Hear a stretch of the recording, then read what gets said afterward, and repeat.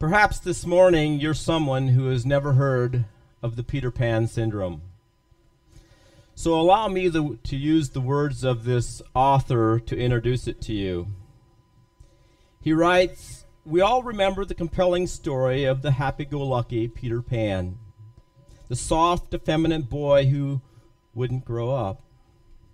It was Peter who showed us the glory of eternal youth. Peter Pan symbolizes the essence of youthfulness, the joy. He awakens the child inside all of us, and we are drawn to him. He is wonderful, and he offers us the hand of an everlasting playmate. But how many of us realize there is another side to the classic character created by J.M. Barrie? Have you ever stopped to consider why Peter Pan wanted to stay young? Sure, it's tough to grow up, but Peter Pan avoided it vehemently. What made him reject all things adult? What was he really after? Wasn't Peter's desire to stay young actually really a militant refusal to grow up? A careful thought reading of Barrie's original play opened my eyes to a chilling reality. As much as I wanted to believe the contrary, Peter Pan was really a sad young man. His life was filled with contradictions, conflict, and confusion. For all his gaiety, he was a deeply troubled young boy, living in an even more troubling time. He was caught in the abyss between a man he didn't want to become and the boy he could no longer be. And he continues, unknown to many parents who love them, many of our children are unwittingly following the footsteps of Peter Pan. With increasing frequency, the little-known side of Peter Pan has captured the heart and soul of a large segment of our children. Like Peter's contemporary, our male children are suffering the most. All across the land, young men are refusing to grow up. Hundreds of thousands are moving toward a manhood that frightens them. In a state of fear, they rush to join the ranks of the Legion of the Lost Boys. Many so-called successful men, adult men, still behave like children. Good morning and a welcome to this part of the service. I felt led to step away from a study in Romans. Partially was because I felt I needed a discernment and an understanding to some of the life struggles for men, especially younger men. And I recently came across those words in my study one of my study guides, caught in the abyss between the man they didn't want to become and the boy they could no longer be. And those words just gripped me. I think of so many men who are caught in Never Land, and who are forced to take a man's role and still desiring to live like a boy. Staying young, it just kind of puts another side to that philosophy of this world that we're living in, staying young and just never growing up. Trapped. Adolescence in adult bodies. You know, I believe in a balance and a healthy dose of reality. That, you know, which one of us guys hasn't thought back to those good old days when we didn't have much responsibility, had our feet under Dad's table, and had a lot of energy. We long cast a longing glance back to those days, but reality has a kind of a way of killing the magic. I want to include one more quote from this writer. He writes, "I remember my own encounter with Peter and his magical dust. I wasn't as invisible to adults as Peter was, but I did try to fly away by jumping off the chicken shed like my feathery friends. Nature gave me a down-to-earth and a painful reality. I also told my grandma I wasn't going to grow up. she was kind and compassionate and said, "That's nice, Danny. Now go out to the garden and hoe the tomatoes." Reality neutralizes the power of the magical dust. But if children enter their adolescence in full pursuit of eternal youth, monumental problems develop as reality becomes clouded. If they reach the beginning of the third decade with the same outlook, a serious identity crisis will consume them. Sometimes during their early 20s, some recover, and an increasing number do not. Your son might be a victim, and so might be your husband. You know, I find these words helpful as we consider what it means to grow up, what it means to be mature. And I wish I could say this morning that we as Christians are immune to the Peter Pan syndrome, but sadly we aren't. In fact, even from the pages of Scripture, I can show you 3 men who had the Peter Pan syndrome. It's kind of a study in tragedy. One of them recovered. 2 of them, we read that, as far as we can read, they never recovered. Now, as we consider spiritual teenagers, let me give you some of the characteristics. First of all, there is an instability when the going gets tough. It's the mark of adolescence that when the going gets tough, there's instability, there's a restlessness, and there's a desire to quit. Often that desire gets carried out. Instead of a long obedience in the same direction, there are short bursts in various directions. There's little staying on the course, especially when the course is painful. These kinds of individuals, they don't make good leaders, and they certainly don't make good fathers. Secondly, there is irresponsibility to the allurement of this world. Spiritual teenagers can handle a few battles, but when the battle becomes intense, they cave. They can't resist the magic of this world, the draw of this world system that we're in, and they become irresponsible. The third is familiar to all of us, especially those of us that have had children. There is an insensitivity when the will is challenged. You know, which one of us as parents haven't had to deal with stubbornness when one of our children didn't get their way? There's a refusal to negotiate. There's an unwillingness to listen. My mind is made up, and don't confuse me with the facts. That mentality, I know what I want, I know when I want it, and I know how to get it. So don't get in my way. There is an insensitivity when the will gets challenged. Now, all 3 of these are set forth in Scripture, and due to the fact I'm going to be visiting quite a few Scripture, I'm going to ask you just to follow on the PowerPoint because it does get tedious by all the Scriptures, and I've got them all on the PowerPoint, so you just follow along. The first person that I'm going to is John Mark. He is first mentioned in Acts 12, verse 12, and it's that meeting. Peter's in prison, and there's this great prayer meeting. The church is gathered at the house of John Mark's mom, the house of Mary, and they're praying for Peter's release. Remember, he comes to the door, and Rhoda comes to the door, and, well, this is the house of John Mark. It's his mother. It's the first time he's mentioned in Scripture. He's also mentioned in verses 24 and 25.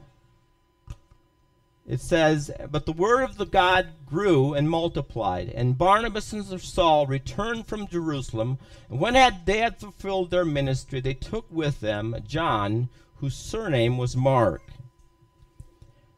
Again, we're not told a whole lot about John Mark. We're not giving his struggles, his temperament. But there was a lot of things happening. John Mark seen God move in marvelous ways, and you can imagine that that he had a high idealism. He had an enthusiasm, and of course, when he got to rub shoulders with the likes of Paul and Barnabas, it was amazing for John Mark. Think of going places with Paul and Barnabas, thinking of ministering and thinking of seeing miracles happening and the hand of God move. This was very appealing to someone in his early 20s.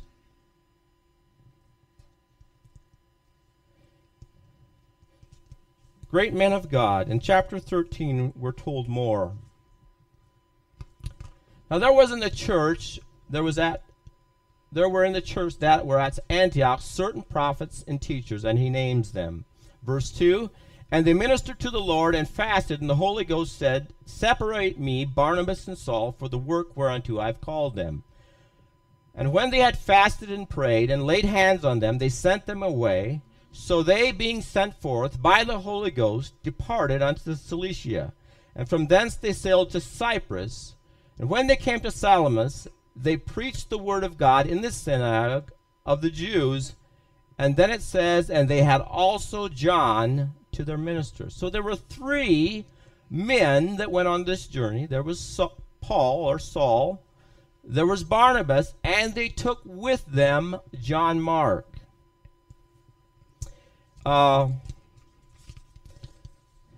They set sail, they came to the island of Cyprus, and think of Cyprus as a little bit like Hawaii.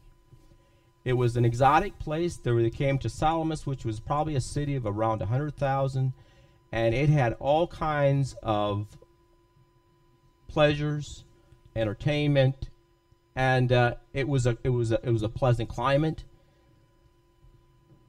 Who wouldn't want to be a missionary?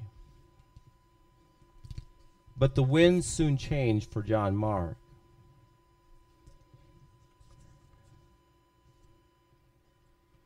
It says, and when they had gone through the isle unto Paphos, they found a certain sorcerer, a false prophet, a Jew, whose surname was Bar-Jesus. That means son of Jesus.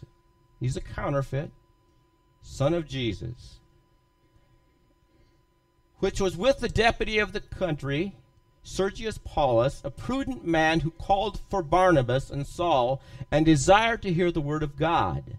But Elymas, the sorcerer, for so his name by interpretation, withstood them, seeking to turn away the deputy from the faith. Then Saul, who was also called Paul, filled with the Holy Ghost, set his eyes on him and said, O full of subtlety and all mischief, thou son of the devil, thou enemy of all righteousness, wilt thou not cease to pervert the right way of God? And now, behold, the hand of the Lord is upon thee, and thou shalt be blind, not seeing the sun for a season. And he immediately therefore fell on him a mist and a darkness, and he went about seeking some to lead him by the hand. Then the deputy which saw what was done believed, and being astonished at the doctrine of the Lord. You see, it's an emotionally charged scene. Elymas, it says, withstood them, and he did it verbally. There was a verbal assault that takes place. There were 2 men, Elymas and Paul, who stood face to face, and words flew. But if you've ever been in a setting, in a meeting, where 2 men got emotional, you can imagine how intimidating it was, how threatening it was, and how disillusioning that was to a young man who had high ideals. How reality must have shattered John Mark's idealism. Now, it says, when Paul and his company had loosed from Paphos, they came to Pergama in Pamphylia, and it says, and John departed from them. Notice what it says. It's in chapter 15. I'm ahead of myself here. I didn't get that in here. But it says John Mark, when they loosed from Paphos, they went to Perga and Pamphylia, which was on the southern coast of Turkey.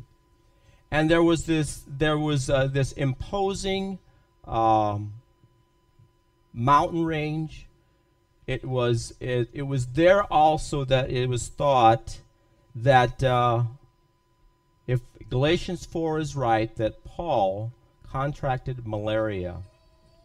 So if you can imagine John Mark, he's seen the encounter with the other kingdom. He comes into a setting where Paul is sick.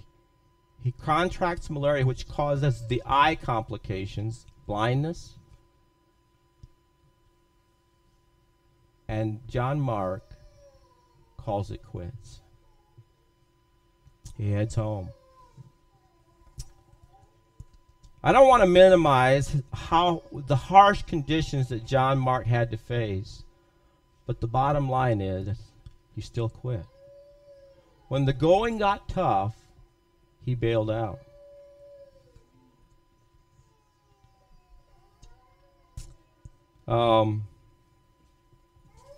Now, if you want to know what Paul's opinion of this is, in Acts 15, Paul tells us what he thought about this. In Acts 15, it says, and some days after Paul said unto Barnabas, let us go again to visit our brethren in every city where we have preached the word of God, word of the Lord, and see how they do. This is Paul's second missionary journey. Paul's thinking about going back, revisiting some of the places where they've preached the gospel, and something happens. And Barnabas was determined to take with them John, whose surname was Mark.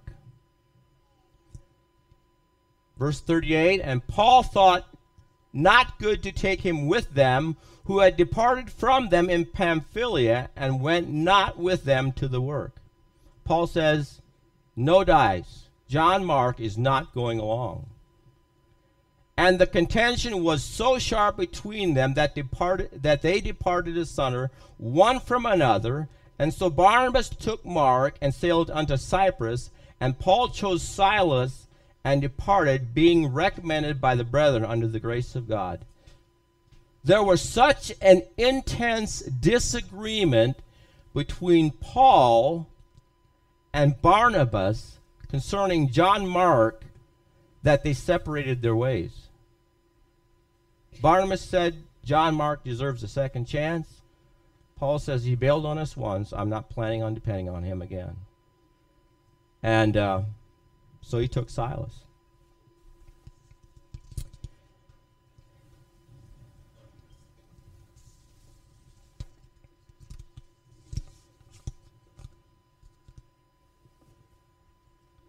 You know, this isn't just about John Mark, it's about all of us. How do you do when the going gets tough? You tend to just want to check out. If you don't get what you want in your personal life, in your marriage, in the church, is your solution just to quit? To give up? You know, one of the marks of maturity is learning how to hang tough, how to persevere, and how to stay at it.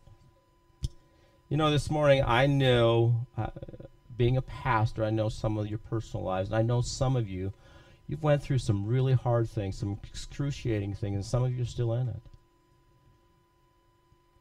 And I know, being human, that the thought of giving up must have crossed your mind. But there are so many of us that are glad you didn't. That you didn't give up. That you hung tough. And if nobody else has ever told you, let me be the first to tell you, it's made you a better person. Going through those hard things. You know why? Because Jesus seeps through the cracks.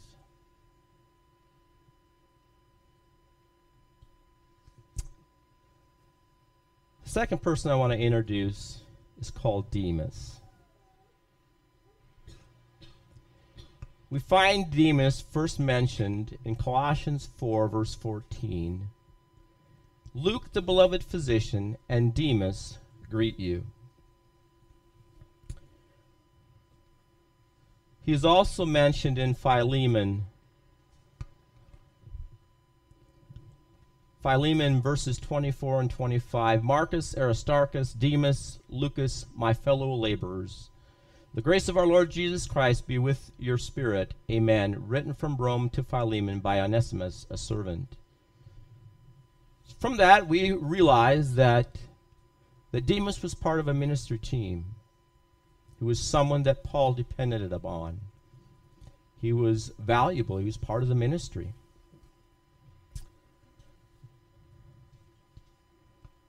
And then we find him again in Timothy, 2 Timothy chapter 4. And even though we turn back in the Bible, this is actually later, we find Paul mentions Demas again. He says in verse 9, do thy diligently to come to me shortly. Paul, by this time, is in Rome. He's in the Mamertine prison. He's in the dungeon. And winter is coming. And Paul is writing pleadingly to Timothy. He's pleading with Timothy to bring his clothes. It's cold. You can imagine how damp those dungeons were deep. They were damp. It was cold. And so he asks some things from Timothy. Do thy diligently to come unto me, for Demas has forsaken me, having loved this present world, and is departed unto Thessalonica, Crescens unto Galatia, Titus unto Dalmatia. Only Luke is with me.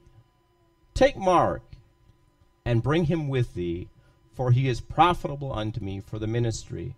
Antiochus I have sent unto Ephesus. The cloak that I left at Troas with Carpus, when thou comest, bring with thee, and the books. And then he says, and especially the parchments. Paul says, of all things. When he talks about the parchment, he's talking about the Old Testament.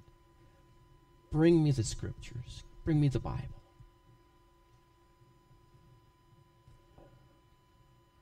I love that Paul has a change of heart, even with John Mark. Notice what he says. Take Mark, bring him with thee, for he is profitable unto me for the ministry. You know, Paul had a change of heart and realized that John Mark grew up. John Mark is one of those who grew up out of the Peter Pan syndrome. And Paul said, I find John Mark, here's a man that's valuable to me. He's able to minister.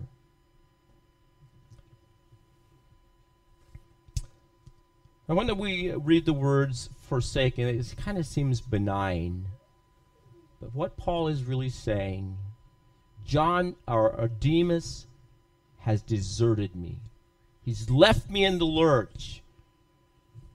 And having loved the present world. Let me help you put your arms around what Paul is talking about when he says, when he uses the word world. It's the Greek word ion. One expositor says it refers to the floating mass of thoughts, opinions, maxims, speculations, impulses at any time current in our world, which constitutes a real and effective power, being the moral or immoral atmosphere which at every moment of our lives we inhale and again inevitably exhale. That subtle informing spirit of the world of men who are living alienated and apart from God. At every moment of our lives, we are breathing in and exhaling our world system.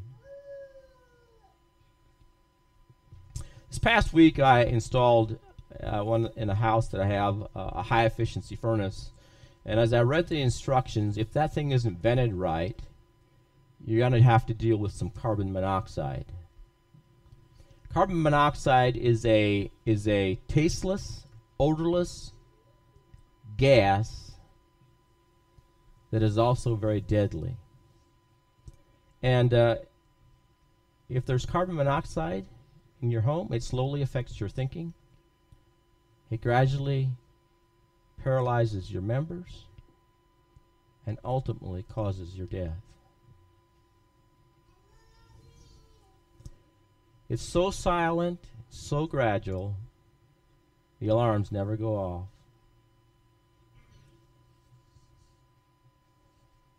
But the same is true of this world system that we live in.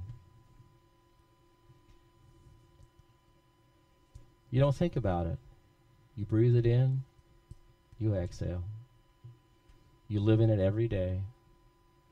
And gradually you buy into its values, its thinking. And one by one, it affects your members. How you live, how you think, what you do. And it's so gradual, you don't notice. You never give it thought. One writer puts it this way: before Demas met Paul, we can picture Demas as an agreeable young man without any particular vice. The material of his character has no rent in it, but he is only shoddy throughout. Under the strong influence of Paul's personality, Demas was like a piece of soft iron, temporarily magnetized by the presence of a magnet. Becoming a disciple, he was carried away by the enthusiasm of sacrifice. He wanted to live with Paul, die with him, and have a throne and halo among the martyred saints. But when Demas came to the great capital of the known world, and in the company of the Lord's prisoners, Paul and Epaphras, it was a different story. He was not a prisoner, and gradually the difference between the cell and the outer world became intolerable to him. He saw the magnificent halls of the Caesars and the gorgeous homes of the rich, and the glitter of the world of music, venal loves, jest, and wine. Such a world cast its glamour over Demas, and he yielded to his charms. The prison where his friends were languishing seemed wretched along the side the music haunted and scented dazzling halls of Rome. Thus Paul had to write one of the most heartbreaking lines: Demas has forsaken me, having loved the present world. You know, friends, all of us know that the world that you and I live in, it casts a spell. It's called pleasure. And there aren't any of us that are immune to it, from the youngest to the oldest here. There is no way we can resist it unless our focus is Christ. There just isn't. You gradually yield to its charms. It was F.B. Meyer who said, "No man suddenly becomes base." When Demas set out on that journey, deserting wasn't part of the plan. You see, erosion takes place slowly. Why would this matter? What could that hurt? And that slow erosion began to set in. Years ago, we toured the Niagara Falls, and on the river above the falls, there's a place where the current is so swift, so strong, that it is called the point of no return. You reach that point of the river with a boat, plan on going over the falls. The same is true of compromise and irresponsibility. That brings me to a very simple question this morning. How are you doing? Are you compromising? You gradually shifting away what pleases Christ to just what pleases you?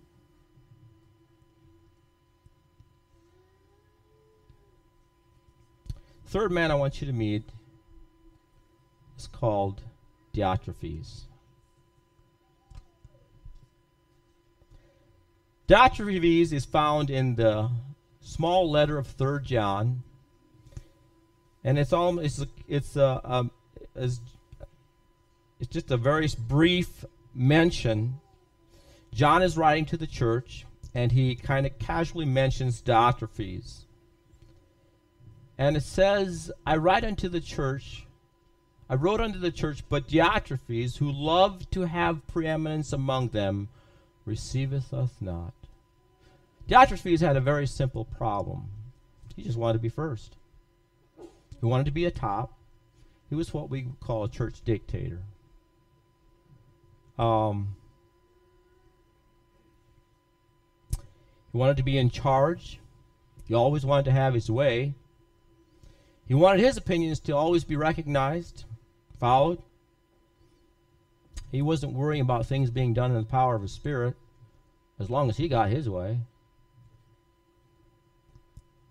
The problem is, he had the Peter Pan syndrome going. A spiritual adolescent is what Diotrephes was. I'm going to do what I want. I really don't care what others think, as long as I get what I want. I know what I like, and I'm going to get it.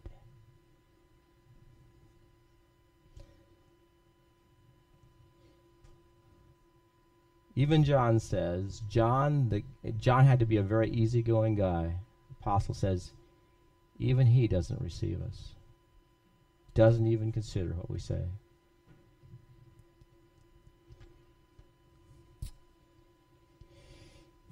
He wasn't an appointed leader. He was a self-appointed leader. He wasn't an anointed leader. He was a self-anointed leader. You know, in some way, Diotrephes got involved in leadership, and he just took over. He went to his head, and he said, I'm in charge. You know, as I thought about Diotrephes, how great it would have been if he'd have had the opportunity to sit in our Sunday school class and listen to Nate share what humility means. Being teachable. Being considerate. Why it's so important. Because without humility, we never know God. We can't be taught.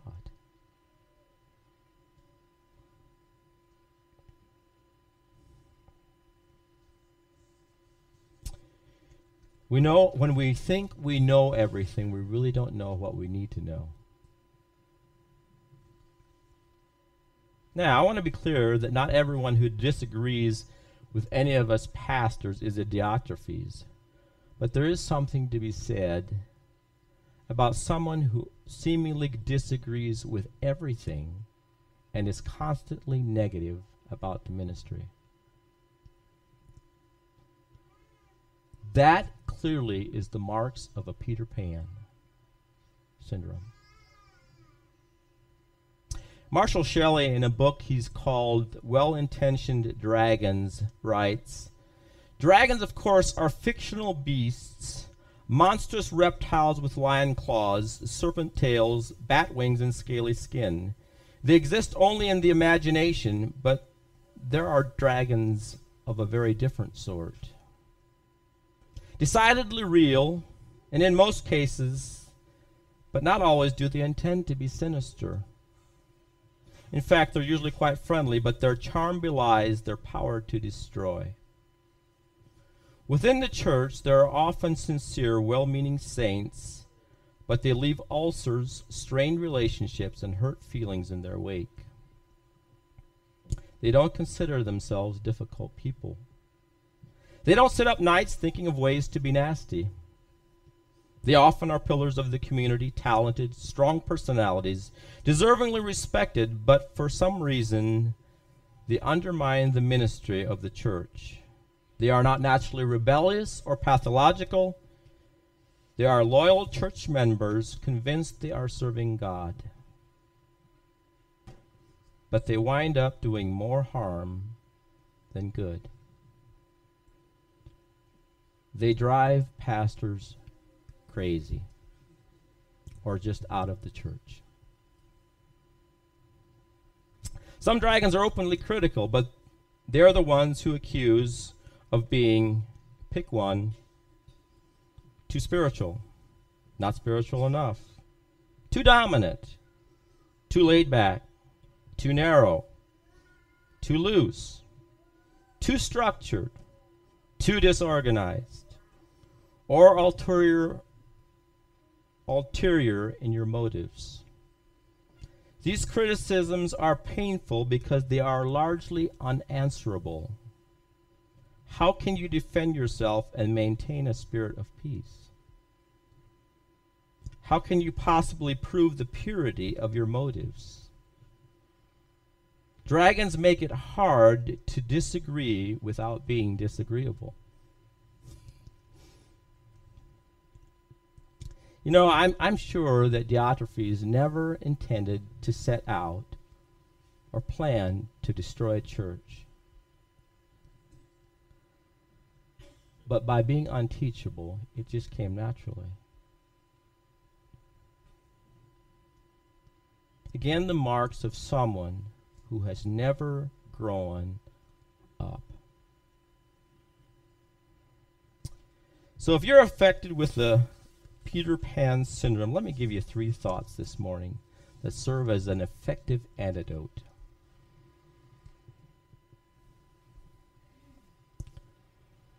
First of all, when wrestling with restlessness, consider the benefits of faithfulness.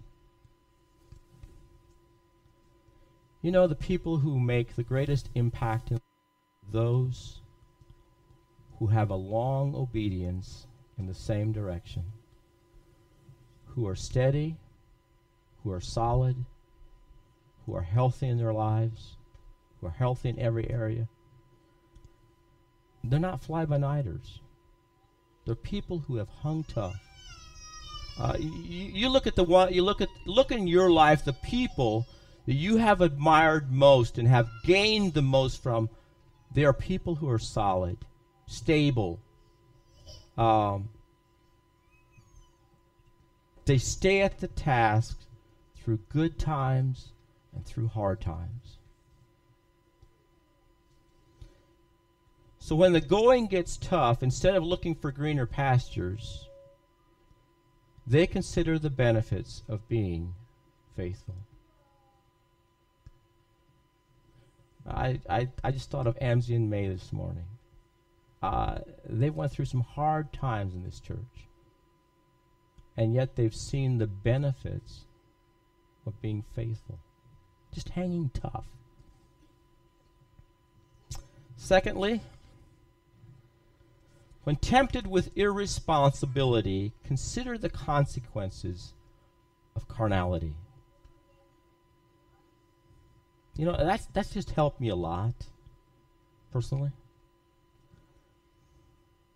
When I'm tempted by sin, I look at the price tag those who have yielded are paying.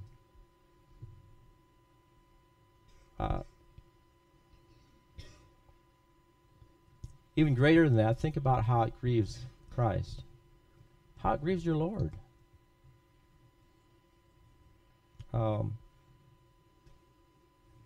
Recently I heard a story of a man who decided to leave his wife for some gal, younger gal, and a friend stopped him and said, "Wait a minute, let's sit down here. Let's just count how many people this is going to affect.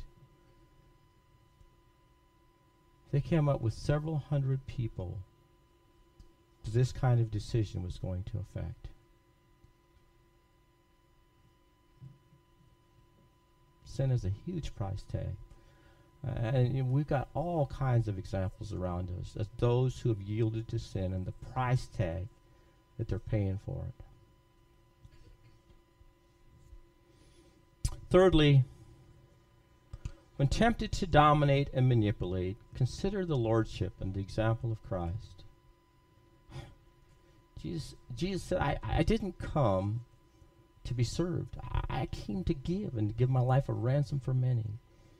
Consider that, let the greatest among you, the chiefest among you, be what? Servant.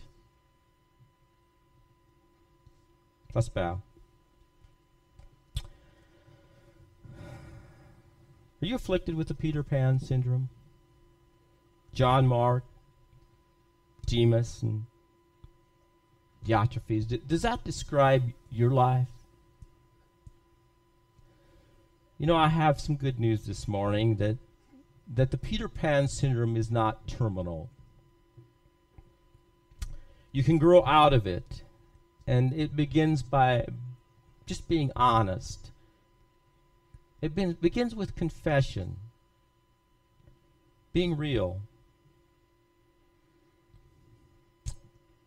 being teachable, and being humble. You know, if there's ever been a time for heroes, it's now. You know, we have families who need heroes.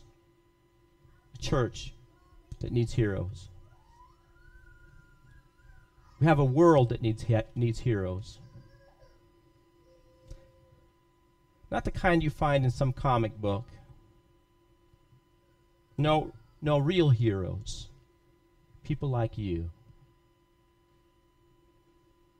Those who are willing to meet the challenge of a spiritual adulthood and to grow up. Those who are solid, stable in good times and hard times alike. Someone whose choices and values reflect a clear sense of responsibility. And someone who has wisdom but is still teachable. That, my friends, is the inner fabric of a hero. Lord, just thank you this morning for these characters, for each of these men. Thank you for the scriptures. Lord, we're grateful for the Word of God that gives us light and gives us hope. Lord, thank you for reminding us the need for each of us to grow up, to be mature, to be giving, to be generous, and yet to consider what it means to follow Christ, to be repentant, to be dependent upon Christ, and to be faithful. Lord, thank you again, for you deserve all the honor and the glory, and all of God's children said, amen.